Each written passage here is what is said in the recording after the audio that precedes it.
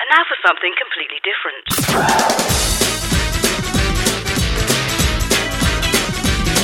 Welcome to ShoutOut. Out of the closet and into your ears.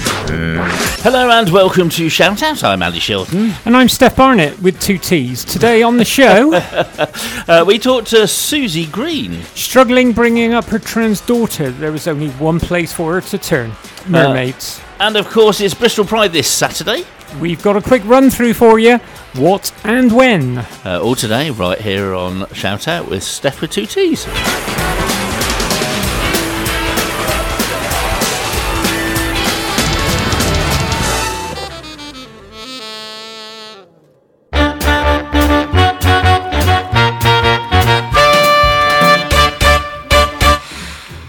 Oh, no one? Sorry. We thought we'd keep it in abeyance for Pride. Mike live. Say what you see. I'm here. What, Mr. Chips? Where's Mr. Chips gone? Oh, I thought you said, "Where's me chips?" As I didn't know I was sent out an order. Mr. Chips, say what you see. Oh, come on, catchphrase. It's got to be done. Andy. Showing your age now. Well, no, it's still on TV, isn't it? I don't know. Catchphrase, don't think so. I thought it was. Reruns. It's a rerun show on the Challenge station on Freeview. Yeah. I thought everyone was on Dave. I don't watch. Well, Dave shows a lot of reruns as well. I don't watch that real TV. All of mine hasn't got any adverts. Which is a anyway, we're all excited for Pride. Yeah, a little bit. Yeah. A little bit. I am actually. Yeah. Just a little bit. Now it could all change in the next couple of days, but at the moment you might need a brolly for the march. Yes. It's due to rain in the morning till about midday, but it says it was at 46% earlier when I looked. And it has changed because there was a point at the beginning of the week they said it was going to rain all day, and that's now not looking likely. Yeah, it's okay. a shame I've it's got not my tomorrow. umbrella hat. Steph's got her umbrella hat. We're going to look You've got funky. umbrella hats. Yeah. They look like it's like a headband that goes around you with an umbrella off basically. Yeah. Steph said buy it. I was umming and ahhing, and I just went for it. She's like, "We'll look hot." I was like, "Okay." Well, that's good. Isn't that right, Steph? No, it's not. just go along with everything I say. Your life will be so much easier. Take a rainbow umbrella. That would be a brilliant We've got idea. one of them. Have one, and we're taking that. I've got a Van Gogh umbrella. We'll be absolutely fine. Anyway, we'll talk a lot more about Pride later on the show. We've got a jam-pack. We've got a double feature, double length one today, haven't we? Yep, Susie Green. To Susie Green. So, have a listen to this. I don't think that any of you out there that listen to Shout Out regularly will not have heard of a very famous organisation called Mermaids. And one of the people that were really, really big in that organisation is Susie Green. Susie, welcome to Shout Out. Hey, thank you for having me. You're very welcome. And let's go back to the days when you actually joined Mermaids. What was the push? What actually got you involved with the organisation in the first place? I remember searching on the internet I put in, it was Ask Jeeves, I think, which really dates me, I'm afraid. But I remember doing an online search and I typed in to Ask Jeeves, my son wants to be a girl. And this is, she was 6. So this is like 24 years ago. And so a long time ago. And the reason I got involved with Mermaids because it was one of the only websites that came up. There were about 4. This is when modems like pinged and hissed when you connected to the internet. So again, showing my age here. But yeah, I was desperate for some support and some direction and some help. My kid had told me when she was 4 that God had made a mistake and that she should have been a girl. And I kind of blanked it really and said, oh no, it's fine to be a boy and like girl things, and that doesn't make you a girl. But she just kept telling me that that's who she was, that she was a girl, she should have been a girl. She wanted to go to sleep and wake up a girl. And when she was 6, she asked me when she could get the operation. She'd spoken to her older cousin who told her there was an operation that could make you into a girl, in obviously like kids speak, very simplistic terms. But she asked me, she was in the back of the car, and she asked me when she could have the operation. She was so excited, and she was utterly devastated when I told her that actually, you have to be a grown up for that. And that, she still felt the same when she was a grown up, then that's what she could do. But it kind of made me realize that just ignoring this wasn't making it go away. So that's when I did that internet search. And as I say, Mermaids was the only one that dealt really with trans youth, young people, children, and also the one with a phone number. And I remember making a call, and I spoke to one of the founder members, and I was on the phone for about 45 minutes. And I just remember this immense feeling of relief that somebody understood and could was empathic and could understand what I was talking about, and could say to me that there were other kids like Jackie out there. In fact, the lady that I spoke to, her daughter was then 17 and had been not totally similar, because everybody's unique, but she said that she remembered her child saying to her from like 3-4 years old that she was really a girl, and so she then talked me through the options in terms of where I could get additional support from, which was the Tavistock Gender Identity Service. She then talked me through joining the online support group that Mermaids had, which was a Yahoo group at the time. And I think there were only about 35 of us on that group. And for me, I think I cried for half that conversation, because I was just so overwhelmed. And it took quite a lot of courage to like pick up the phone and realize that I had to do something other than just keep ignoring my kid. And I'm really glad I did. But I also look back and I wish I hadn't given her 2 years of, no, this isn't real, before I actually picked up the phone and acknowledged that I needed some help. Mm. How did that affect your child? Did that give them a lift, knowing that things could go forward, albeit not at the rate that they would like? I think it helped. It helped her, because then I was able to talk to her about the fact that there were other people like her, that she wasn't on her own, and that there wasn't anything wrong. And also what I did then at that point is I then went to my GP when she was 4, when she told me that God had made a mistake and she should have been a girl. And I went to my GP and I said, what do I do? And the GP said, oh, it's a phase. She's, it'll go away. Well, it's not, obviously. But it was that bit where you go, okay, so what am I going to do next? When she said it's a phase, and I was like, okay, so I wait for her to, I was using different pronouns then, but I just can't do it. I wait for her to grow out of this, and then she just wasn't. So I went back to my GP with the information that I got from Mermaids and said, I need a referral to the Gender Identity Service. The Tavistock Gender Identity Service was based in London then. That was the only site that they had. And then my GP then referred me to the local mental health service with Jackie. And I was really lucky that when we went for that first appointment, the guy that we saw had actually worked at the Tavistock for 18 months prior to moving back to where we lived at that time. And he was the first person, apart from the lady that I spoke to at Mermaids, who told me that it wasn't my fault, that allowing my kid to express themselves and not policing their choice of toys, etc., was the right thing to do, and that she might grow out of it, but she might not. So that was a huge relief as well. And then they referred us on to the Tavistock, and she started being seen about 10 weeks later, so like a very different situation to what's currently happening. How was the school years for Jackie and of course yourself? Primary school, the Tavistock were sort of very clear at that point that social transition, which is obviously where you come out and you might change your gender expression, you might change pronouns, you might change the way that you present in terms of what you wear and how you maybe clothes that you wear, hair length, whatever. They said that I could allow her gender expression as a girl at home, but that I should really keep her in the outside world as a boy. And that, I think, I stopped that just as she was coming up to her last years of primary school, because she was school refusing.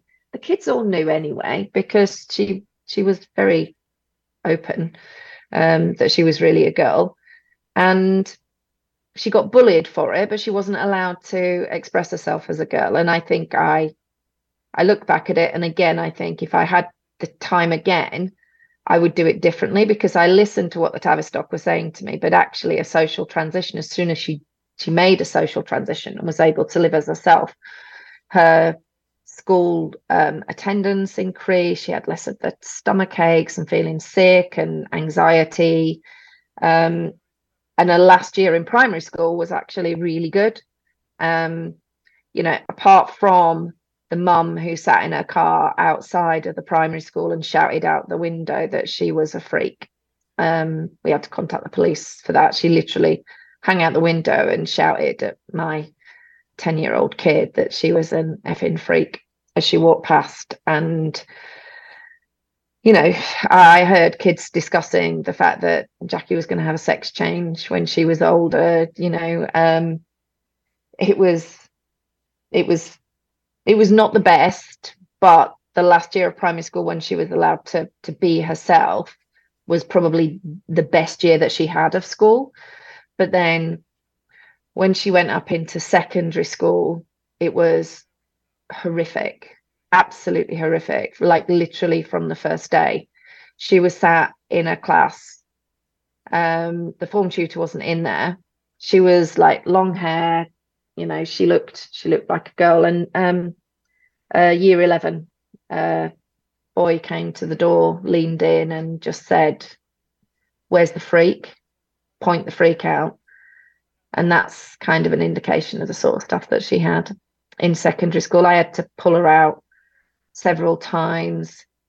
She was miserable, but she was attacked, physically attacked, verbally assaulted. One guy spat full in her face. She had a group of guys try to lift her skirt up on the way home from school. In the end, we took her out of school and I tried homeschooling her, but it was really difficult because I was obviously a single parent with 4 little kids. But also she was bored at home. She didn't want to be at home. So in the end, the education welfare officer that I was working with as closely as I could said, that they had a place where kids who had experienced trauma and or like were hospitalized or previously maybe with things like cancer, etc., where they couldn't attend a mainstream school, we got her a place in the centre of Leeds. And that was sort of like the last couple of years of her school years were there.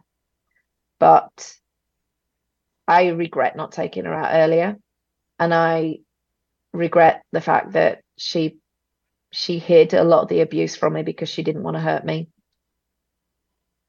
And she didn't want to burden me with the things that were happening to her. But at the same time, suicide attempts, self-harm, she lived through all of that. It was horrible, to be honest, absolutely horrible.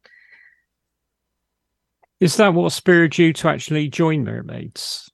Well, I joined because I needed support when she was 6 and I didn't know what to do. But I suppose I got more involved over the years as I saw what was actually happening to trans kids and trans children and young people, when I saw the way that they were treated in society, when I saw the impact on somebody that I obviously loved. When I saw all of that, I thought this can't, I need to do something. I need to do something to help my kid anyway, but also how many other people are dealing with this? How many other people have got kids? How many other young people are, afraid to go into school? How many kids have been pulled out of school because the bullying so extreme? So that's how over time I got more and more involved. So I joined the parents group, which was tiny to start with. There was a helpline, there was a number. Obviously, that's the number that I called in the first instance. And I did some of the covering of the answering the calls, etc. And we used Skype back then, and you could only have one person at a time on it. And it was very limited, but it did what we needed for very small numbers of queries.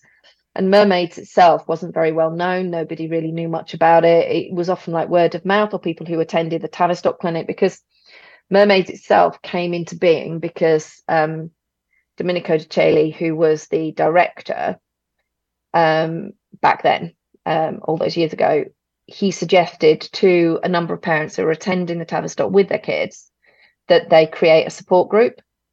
And that's how Mermaids came into existence, because of the Tavistock, which is why I then got that information to take Jackie to them. And then as far as like over the years, I became a trustee, must be like 14 years ago ish, can't remember. And then I became chair. And it was while I was chair that I started to realize that we improved our website. I did a new website, updated the website from what we had before.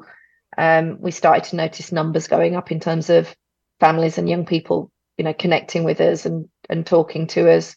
We kept getting asked to do like talks and deliver training and stuff to organisations who wanted to support trans kids. So I recognised the fact that there was a need, and then we got a little bit of money in, and I put some tech in to count how many calls, the percentage of calls that we were actually answering, because we didn't really have any way of doing that. I put that tech in and realised we were answering 7%, between 7 and 9% of calls. And that to me just felt unacceptable, because I remembered what it was like to try and pluck up the courage to pick up that phone in the first instance, and what that felt to me, to then get an answer phone message and not be able to speak to a real person. I felt we either needed to change ourselves from being this small, completely voluntary led organization to a proper charity with paid employees, volunteer programs, recruitment and retention, etc. Or we needed to stop, because we were saying we were doing stuff and actually we weren't. And it felt like we either needed to make a step change or we needed to step back. And I spoke to the board at the time, of which I was chair, and said that I felt we needed to do this.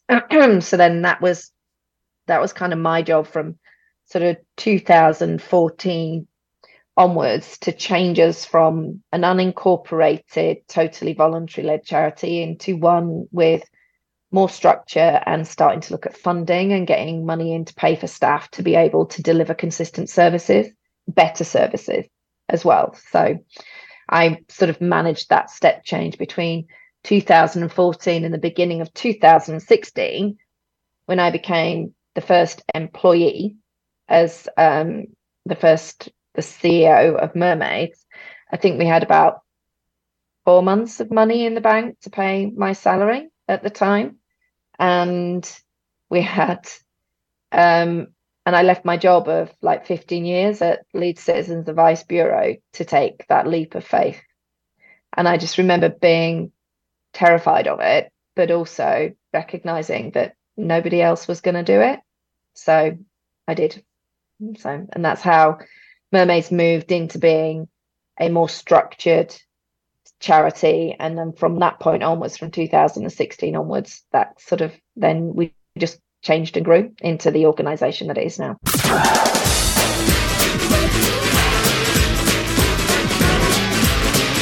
Shout Out. LGBT radio for you. The Shout Out podcast. Oh, that's a nice remix of that one, isn't it? That's a night Cool. Okay, I was going to ask what it was. By London Grammar, and that's a Freemasons Pegasus London remix. Grammar, not heard them for a while. One of Steph's ones. It's Nice remix. It's a trans anthem, that one. Oh, If you listen to the words carefully.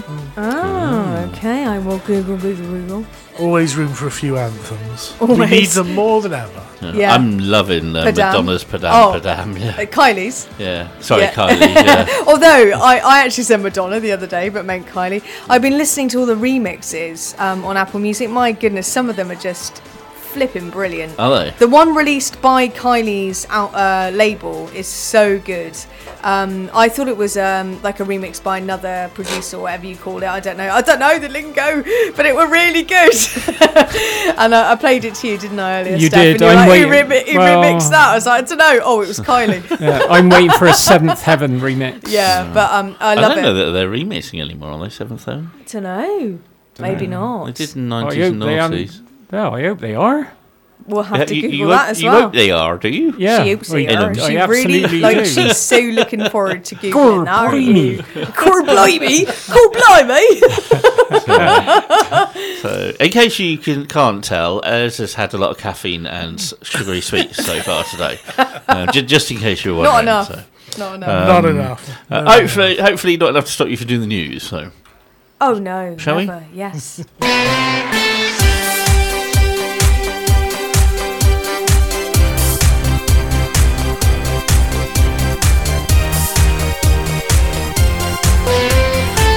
This is ShoutOut News. Local media in Bristol reports that a picnic on Castle Park organised by Trans Pride South West was shot at by youths brandishing a fast calibre BB gun. Avon and Somerset Police attended around 3 p.m. on Sunday afternoon and talked to organisers to gather evidence. There was fortunately no serious injuries, but many were shaken by the experience. Chief Inspector Stephanie McKenna said, "We take hate crime very seriously and will not tolerate it. No one should have to put up with offences like this or face discrimination or prejudice just for being themselves. We've made contact with the organisers of Bristol Pride to keep them updated on our investigation, and we encourage anyone who has been a victim of hate crime to report it. As with all large events, officers will be in Bristol this weekend to keep the community safe, and if anyone has any concerns, please stop and speak to one of our officers who will be happy to help." The Bristol Post newspaper said that a report had found there to have been a 400% increase in the use of in the trans issues to generate public debate in newspapers between 2009 and 2019. Many campaigners noted that the right-wing newspapers were largely responsible for the culture war, which culminates in real-time violence. And in breaking news, a press release from Avon and Somerset Police reveals that a teenage boy has now been arrested as part of an ongoing investigation into the incident. The 14-year-old boy is in custody after being arrested in connection an incident which gel pellets were fired, and we spoke to Kaz Self from Trans Pride South West and Martin Rees, Mayor of Bristol. So my name's Kaz from Trans Pride South West, and we were having a picnic in Castle Park as part of the Bristol Pride celebrations. Just sat down in the park yesterday and all of a sudden noticed that I was being shot at by some people with a ball BB gun. I could feel the pellets hitting me, and it quite disturbing, really. Didn't know what was going on. Well, I know no details yet, and I'm going to try and find out what's going on. I'll be talking to the police and my team. But Pride is a Bristol festival. It's a statement about who we are, what we want to be, and it's to be an inclusive city in which everyone can live their full, authentic lives. And we would just stand against anyone who would stand against that set of values, and we stand with the community right now. Marvin Rees, the Mayor of Bristol. The BBC News Channel estimates that around 1 million people turned out for Pride in London last weekend, either to watch or participate. Pink News notes that it was a day of politics and protest as the pressing issues of the community made themselves known.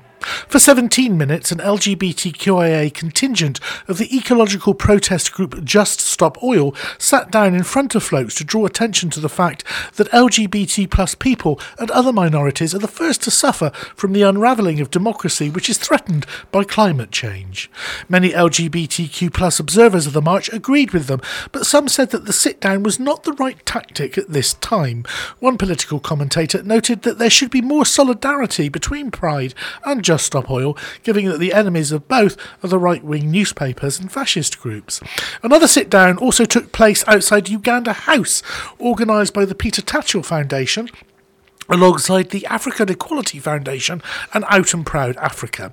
They called on the UK Parliament to impose travel bans and seize international assets of Ugandan MPs who back a fundamentalist bill that criminalises all aspects of non-heterosexual existence.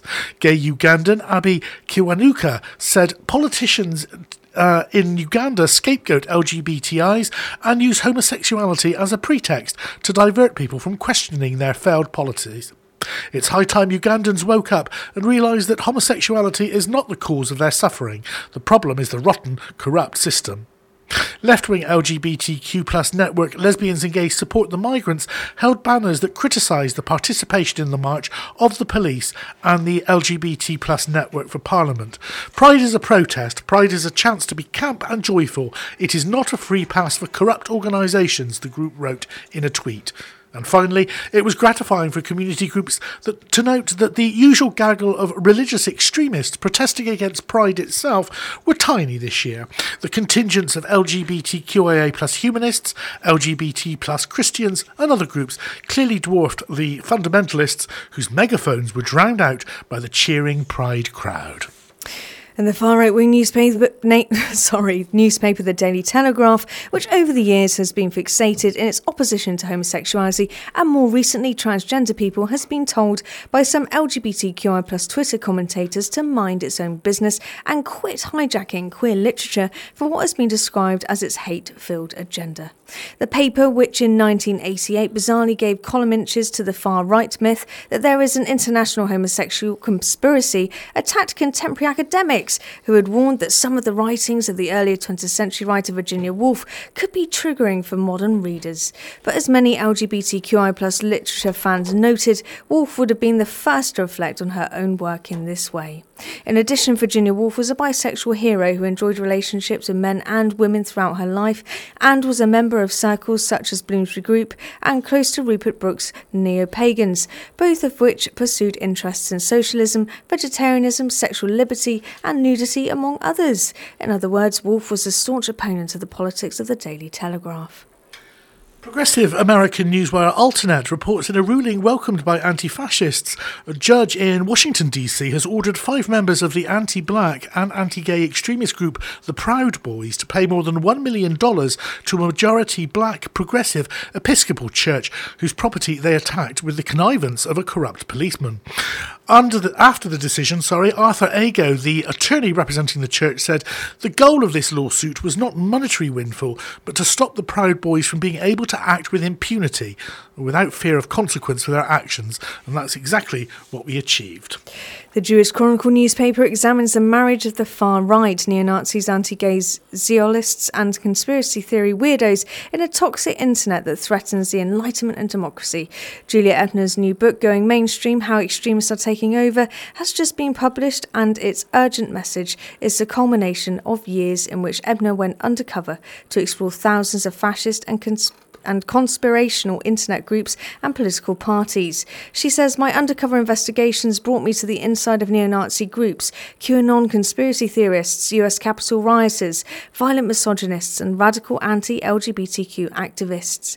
Many find common ground in overt or covert anti-Semitism. There is no clear profile for people who spread extremist ideas anymore. Anti-minority and anti-democracy movements are recruiting from left, right and centre. What has happened? Ebner documents 3 broad trends, including the exploration of grievances and crisis narratives, fusions of old and new conspiracies, some of them dating from the Middle Ages, and social media amplifications. Her book is out now, and if you want to get a copy, consider purchasing from an LGBTQI+ independent or progressive bookstore where money goes back into the community. An exciting press release comes our way from the excellent network Muslims for Progressive Values in the US. They say, we've created a new project in order to fill the gap and do the work for the queer Muslim community, seeking mental health care from providers that are both Muslim and LGBTQ affirming. The project seeks to address the unique needs of folks from intersectional identities who are struggling to find a mental health provider who can validate and honour both their identity as a Muslim and as a member of the LGBTQ+ community. Too often we hear stories from queer Muslims that they must hide their identity because they are Muslim. For more information, visit MPV Online. We'll put a link up on our news feed. Attitude Magazine and Queerly Radio are two LGBTQI media reporting on the exciting news that UK Black Pride is taking place once again at Queen Elizabeth Olympic Park for its annual celebration and protest. The date to put in your calendars is Sunday 20th of August. UK Black Pride, the world's largest pride celebration for LGBTQI plus people of African, Asian, Caribbean, Latin American and Middle Eastern descent, expects more than 30,000 people to attend the event. UK Black Pride announced the legacy theme on Instagram on Wednesday. Legacy symbolises 18 years of awe-inspiring progress. The post announced, it pays homage to the giants who've paved the way for us and embraces the responsibility of empowering future generations to take ownership and fiercely push for change. The post also urged people get ready for the most vibrant, energetic and meaningful Pride event of the year. For further information on the inspirational event, visit www.ukblackpride.org.uk. And finally, in Bristol, the organisers of the hugely successful Pride Comic Arts Festival, which takes place each September and celebrates the independent queer comic sector, is launching a fundraiser to cover rising costs associated with the event. The newspaper B427 takes up the story, saying that founded by Chris Locke and Nathan J. Adam, Pride Comic Arts Festival provides queer artists, writers and creators a dedicated space to platform and celebrate their work in a safe and supported environment. Fees have gone up a lot in 2023, Nathan and Chris wrote. Our chosen venue has had to make changes to its fees, which takes a lot from our budget. They are also a charity, and we want to continue to support more green roots generate organisations compared to moving to a corporate-run event space. To make a donation, visit PrideCAF's fundraising page at Crowdfunder. The festival is free to attend and will run from 11 until 5 p.m. on September the 23rd at the station in the city centre. For more information, visit pridecaf.co.uk. For ShoutOut News, this has been Ezra Peregrine and Terry Starr.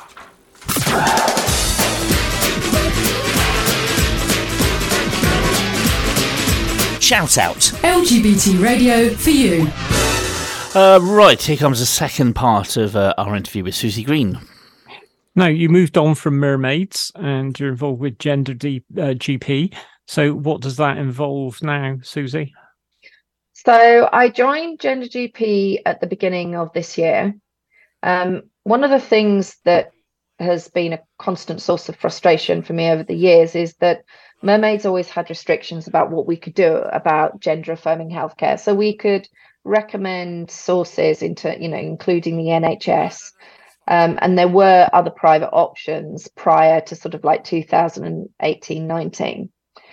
But Gender GP was one of the organisations that from sort of 2015-16 onwards that we would reference, and they were on our website, links to.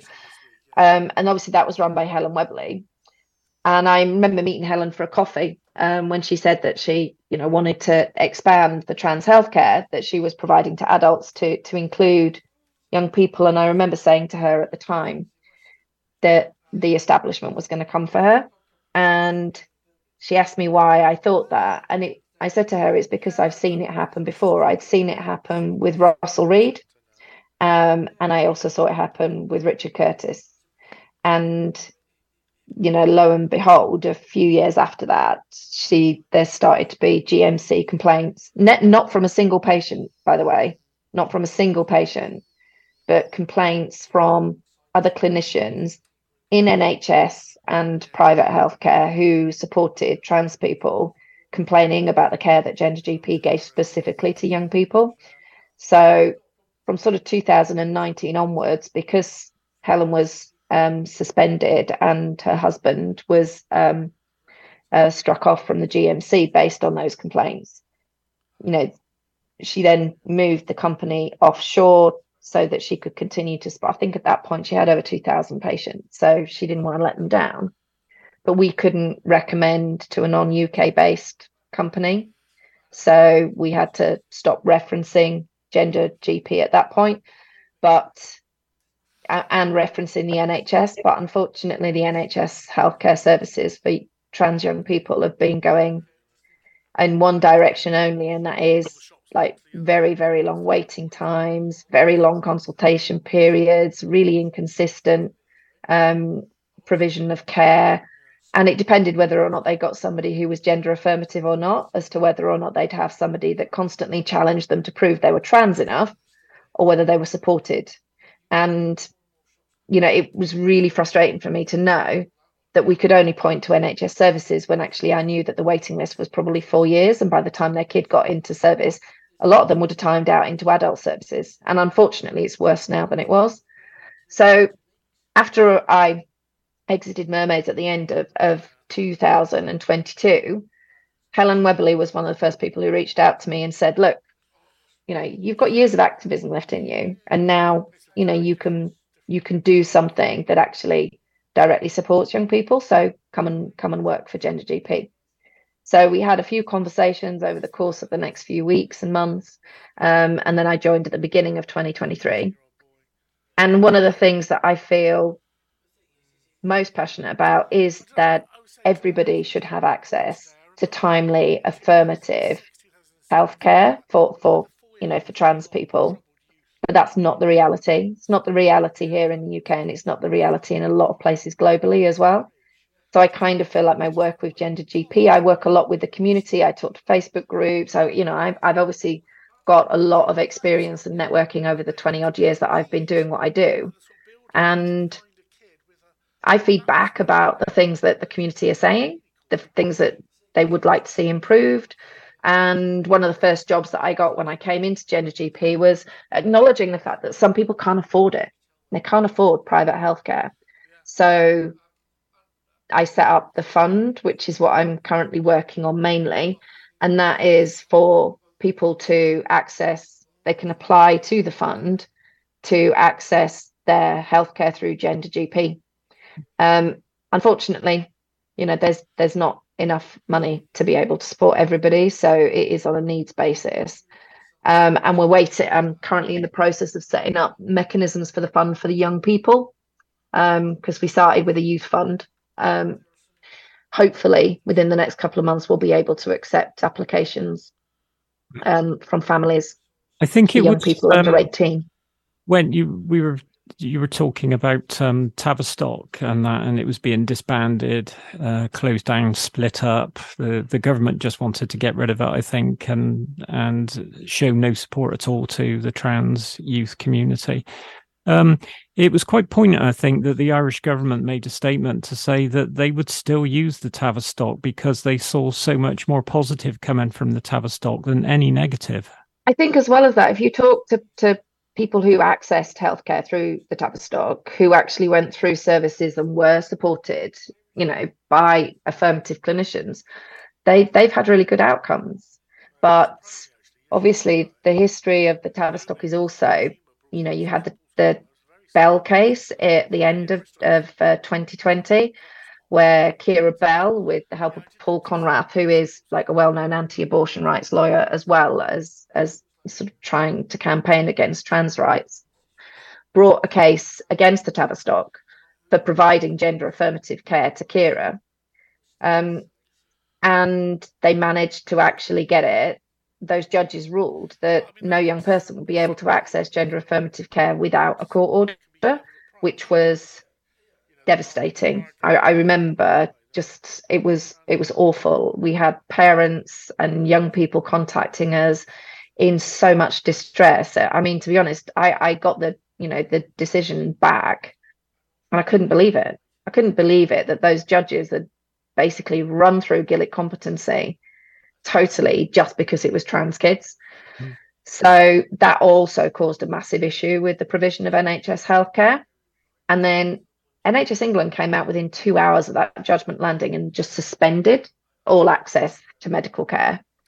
And I knew, so many families whose kids were just on the cusp of getting blockers or were in the process of going through that assessment process to get blockers. And suddenly that was it. It was just like nothing. You have nothing now. And we also don't know how you're going to get a court order. We don't know how we're going to process this. We don't know what we're going to do.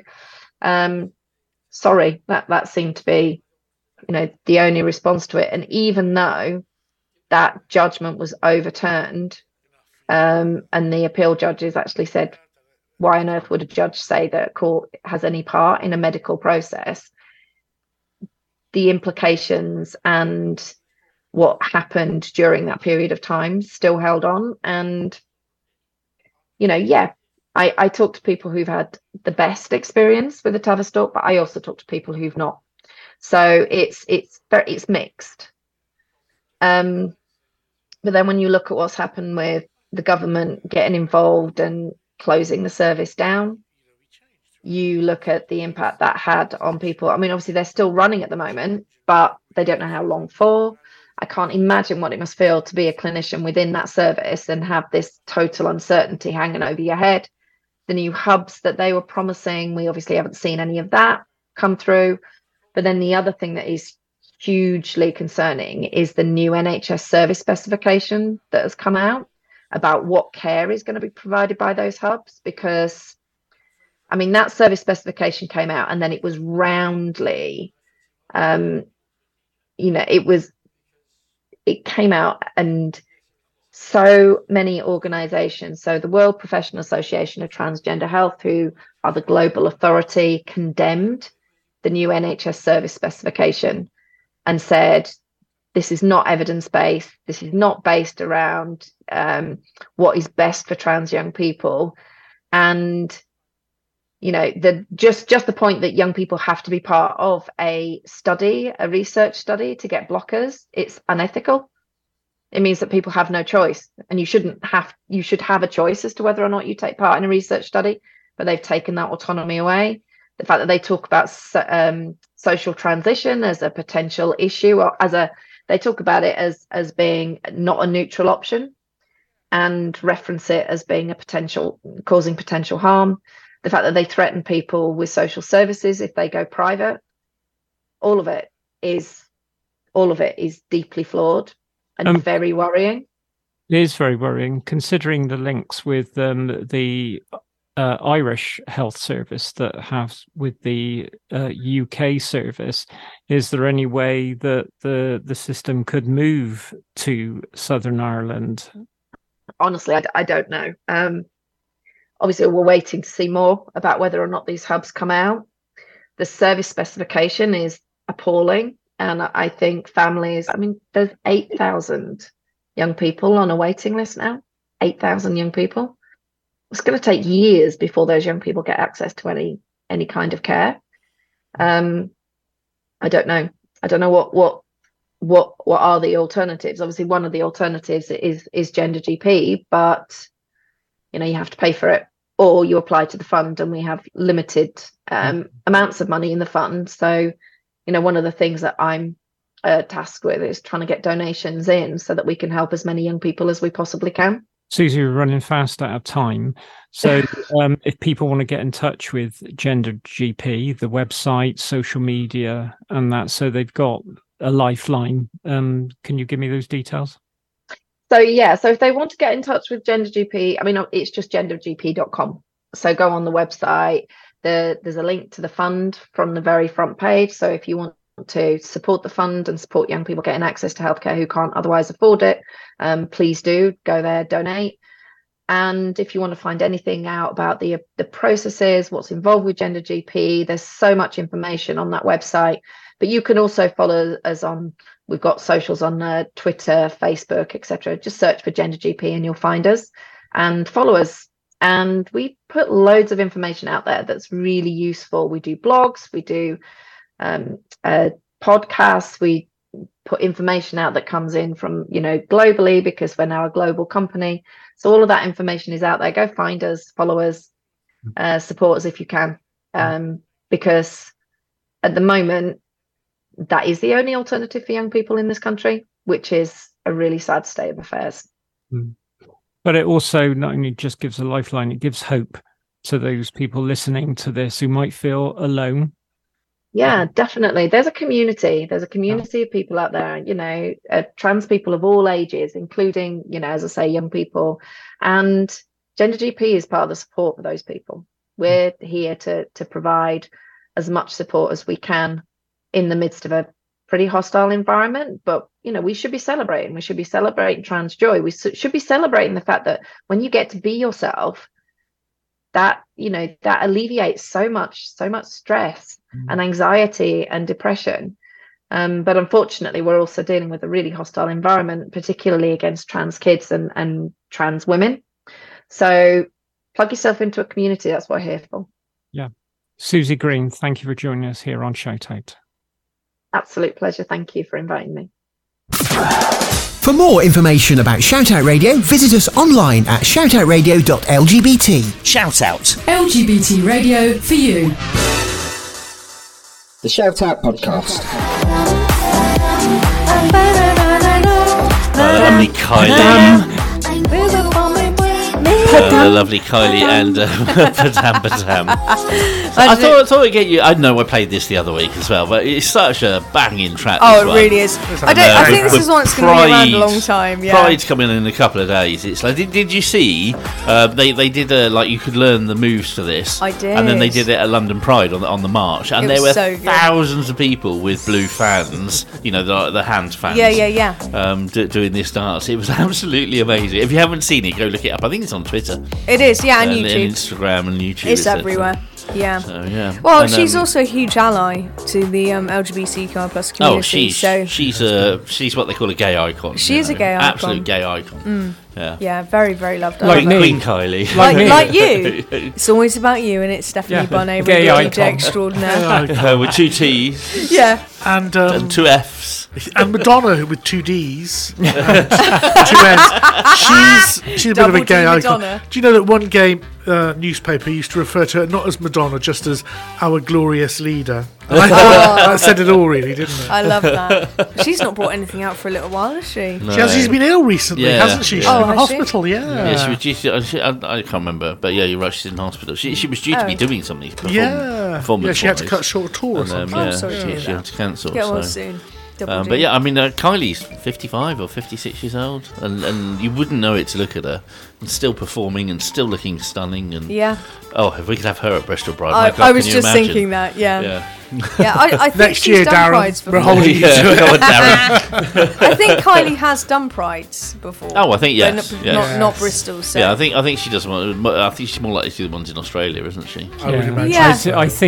I don't think Bristol Pride would be able to afford her. I think she is. It must be very expensive. I guess if Aled is listening, we could close down the drag stage and have only half of the performers, just so you could have an hour of Kylie. I just want Padam on repeat. Yeah. I don't think Boogaloo Stew is there this year, because I was thinking he could have got them all to do the Padam dance.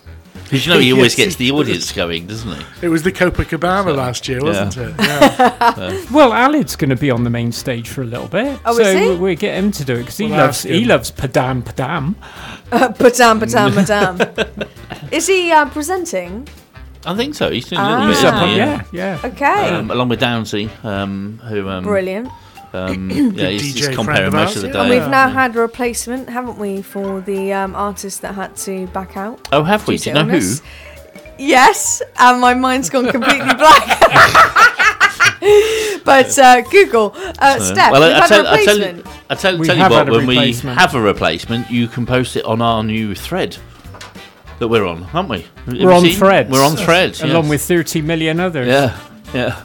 Just not that we're not on. This is a new interweb platform. It's like Twitter. It is. Yeah. Have you heard of it, Terry? It's from. In my generation, Threads was a BBC horror film about nuclear war in Sheffield. Oh, right. Okay. Broadcast in 1981. It's not that, is it? No. It's a Twitter rival. Sure. From Meta, which is a company that owns Facebook. So it's Mark Zuckerberg. Well, let's hope that it's not as much hate or transphobia. So far, so good, Terry. Platform. So far, so good. Well, that's good to know. That's good to know. Can you use it on a Commodore 64 though? Why would you want to? There are people that like a bit of vintage, Yeah. I like a bit of vintage. Lisa Scotland. I don't miss the days of watching an image chug down the screen at a line a minute. Now, there's a new programme coming out about a chap who repairs old computers. I don't know if you've seen it trailed. I'm not sure what station it's on. But there is going to be a chap who fixes old Commodores, old Sinclairs. Wow. All that kind of stuff from the 1980s. So you be in your element, Andy. I think it's still around. In Bristol, we have a retro gaming place. We do, yes. Yeah, we do. Wonderful. Where you can go and... yes, I've seen that. Yes. Yes, I think